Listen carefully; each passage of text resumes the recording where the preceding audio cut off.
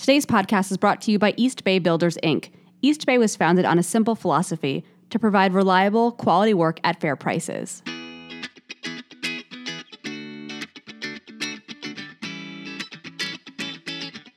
Hello again, everyone, and welcome to another episode of the North Forker podcast. I am Michelina DeFont, and I'm joined today by Felicia Lalomia. Hello, Michelina. Hi, Felicia. How are you? Doing all right. How you doing? I'm good. I cannot believe that July is here. It is crazy. No, it snuck up on me. All of a sudden, I looked at my phone and the date was June 30th, and now it's July. So. Now it's July. Yeah, it's crazy. And July brings amazing things on the North Fork, but it also brings out North Forker magazine, which we're very excited to talk about today. Mm-hmm, for sure. And our theme, our loose theme for this magazine was agriculture. I mean, obviously the North Fork is so well known for it. But it goes beyond just your typical farm stand and potato farms. There's so many different elements of agriculture you might not think about initially. So in our July issue, we kind of picked apart some different ways to think about agriculture. And one of them is beekeeping. And Felicia, I know you wrote that story. So let's hear it. How did that story go with beekeeping? Yeah, this one is super cool. I actually got to talk to Chris Kelly, who, if you are involved in beekeeping on the North Fork, you know who Chris Kelly is. Every person, I talked to 4 or 5 different beekeepers for the story, and every person was like, oh my God, you have to talk to Chris Kelly. So I did. He's been doing it for 50 years. He's just so passionate about beekeeping. And he has 200 hives that he has, and then 150 that he manages. I mean, bees are literally his life. So cool. I love it. Yeah. So I talked to him, and then I talked to a couple other beekeepers that, don't keep as many as he does, obviously, because that is a lot. But I got to go to his house and see how he does it all. And with the little smoker container he has to calm down the bees. And then we got to try a little bit of his honey. And I don't know, I feel like people think it's so scary, bees are so freaky, but honestly, he makes it seem so easy. And that's the same thing. I talked to Lori, yes, who has just been doing it for 4 or 5 years now, and took classes from Chris Kelly. And then I also talked to Kate Knapp, who did the same thing, and they both said that everything that he's taught them has made it seem so easy. And it's a really cool hobby, and it was a really fun story to write. I love it. And it's so funny, you talk about how when they spoke about it, when you got to see it, beekeeping seems so easy. And it's funny that the photos that Dave Benthal took for this story, which are so amazing and actually made our cover, it was hard to resist having that as a cover. It's just so beautiful of the bees doing their thing. And the photos, it's so cool. Chris Kelly is just holding these beehives with his hands, not suited up, just so casual, and makes it look so easy and so original.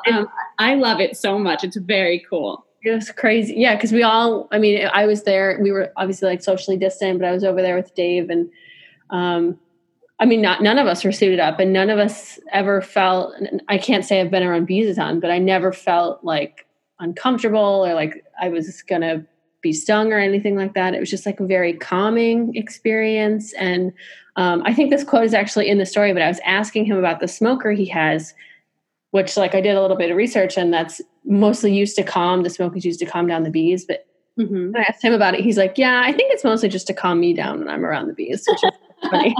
Oh, that's amazing. I kind of actually totally understand that. And I love it. I think this is really cool. And I think that people are going to learn a lot from the story, and maybe also look into doing their own beekeeping on their own property out here. Yeah, definitely. You wrote another story. You wrote a lot of great stories in this magazine.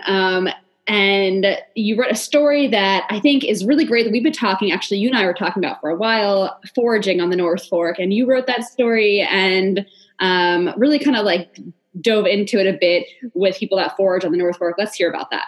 Yeah. I think foraging is the coolest thing ever. I think on the opposite spectrum of beekeeping, it sounds like it's easy, but it's you don't want to go into it with a lack of knowledge, because it can be super dangerous if you don't know what you're looking for. But I talked to Jonathan Bernard, who is kind of this like urban farmer who's based in New York City, and like he grows mushrooms and leafy greens out of this big container in New York City. But he also, something he does on the side is forage himself and then connect with foragers across the country and then sell that stuff to chefs from upstate New York to New York City to all along Long Island. And in this way, like these chefs are able to use these very unique ingredients that they might not have the chance to do otherwise. So he was talking about like he forages on the North Fork himself, and one restaurant out here that he has a pretty constant relationship with is Noah's in Greenport. So I got to talk to Noah Schwartz over there about how he uses that ingredients, and he talked about like using foraged goods is like as local as you can get, right? Because it's naturally grown here in a way that is unlike anything else. So yeah, that was super cool to like find out a little bit more about that. And yeah, that story was great. I loved reading that story. It was cool to learn about things like sea beans, right? Sea beans, yeah. Like I would never have known about them. I'm sure I've seen them a million times, just thought they were, I don't know, some sort of grass or something. Yeah. I don't know. Right. Like when I talked to different people, I also talked to Taylor Knapp of Pawpaw, and he does the same thing. He'll forage for stuff as well to use at his restaurants. But when I talked to all these different foragers, they always brought up sea beans. And I was like, sea beans? Like, what is that? Right. And now, like, I think this photo that Dave took actually made it into the magazine. It's like a photo of these like long green stems that are found in North Fork inlets as like the tide goes out. Yeah. Like one specific North Fork item that is always foraged around here, which I thought was really neat. Yeah, it's really cool. And again, I spoke to Dave after the shoot, and he was saying how awesome it was and how inspiring. And he also didn't really know very much about this. And he thought it was very cool that, you know, they were just kind of walking around and Jonathan was just kind of picking things and saying like, oh, this is this and this is that. And like, who would know? Right. So it's pretty awesome.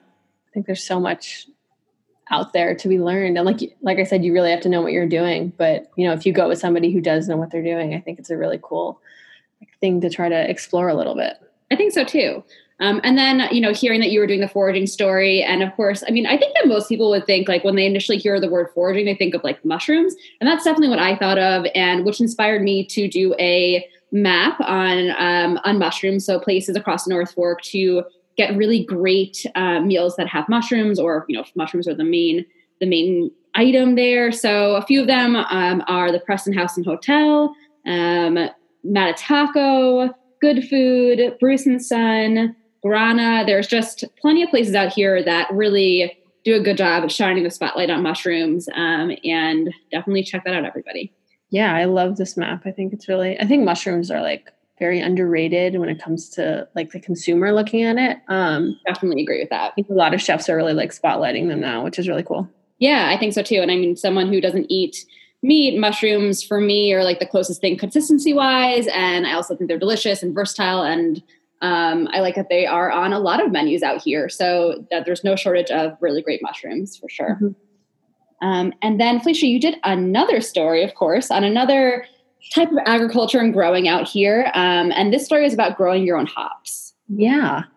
This one was also really cool because I think, you know, they're pretty recognizable. You like drive around the North Fork, you see a bunch of farms that have them. It's those like long trellis-like strings and these super fluffy like green vines kind of growing up them and just like making this wall of greenery. But I think that there's this idea that, oh, they must be selling them to breweries. And granted, a lot of them are. But I talked to like a couple people, the guys over at North Fork Brewing Company, you know, like what are some other ways to use hops, especially if you want to grow them in your backyard or, you know, use them for other things. And a lot of the guys are talking about like, just use them. Like if you need shade or if you have like a deck that has some kind of structure that the hop can grow up, grow so fast and they grow so well, almost too well. Like the vines can go out and kind of take over things. So you have to be careful, but they're like a really good plant just to grow over the years to give yourself some shade in like a backyard or something like that. That's awesome. I would have never thought about that. And it's true. Those things, they grow so fast. I feel like I drive down Route 48 one day and they're like maybe 3 feet tall. And then I drive back 3 days later and they have grown like 10 feet tall. It is insane how quickly these things grow. And hops are so beautiful. They are. Yeah. Kind of incorporate into our yards if we can. It's kind of very North Forky, I'd say. Yeah. I also talked to John Conzella over at Conzella's Farms, and they grow them and they'll sell them to a couple different breweries on Long Island. But he was also telling me about like apart from like growing them just to grow something for shade in your backyard. I mean, people in the past will put them into a little bag, the actual flower itself, put them into little bags and put them under your pillow because they help you sleep. You can make them into teas. You can pickle them and eat them. You my goodness. Cut the shoots and saute them and eat them. But yeah, and there's like a ton of different ways to grow hops and use hops, which I think is cool if you're not really going to, harvest them for beer. Yeah. Who knew they were so versatile? So I'm glad that you are sharing this with everyone and have got into that because I would have never, ever thought to put them underneath my pillow, but that could work. Why not try it? Right? Yeah. Awesome. Well, I love that. Another story that we didn't hear was in our brief section. And for me, I love picnicking. I think everyone does to an extent, right? I have a 2.5-year-old and anytime, like if she's fighting me with food, like I don't want to eat my lunch. I'm like, do you want to have a picnic? And like, you just put a blanket outside, like she's very happy, but so am I. Like I can get down with the picnic at any time, any day. And so I did a setting up the perfect picnic story. It's more of a guide though to items that I think are really key for having a great picnic. The Weathered Barn in Greenport has a whole line now of amazing picnic items such as bamboo flatware. She has beeswax food safe wraps to kind of wrap your food up, a really eco-friendly way to do that. She also has plates. She has canvas lunch totes. So many great items there. We included a really, really nice linen throw blanket, which is a very luxurious way to picnic. But let me tell you something, that blanket was so nice. I like really keeping it myself. That was from Pearl on Main in Southold. There was a great pop-up table that we found at Orlowski's Hardware in Mattatuck. That's the perfect little carry-on table to bring for your picnic or at your beach too. So yeah, there are lots of great items on here. I hope that you guys all check them out and shop around the North Fork now that retail is more or less open, and then go and have an awesome North Fork picnic with some really good to-go food.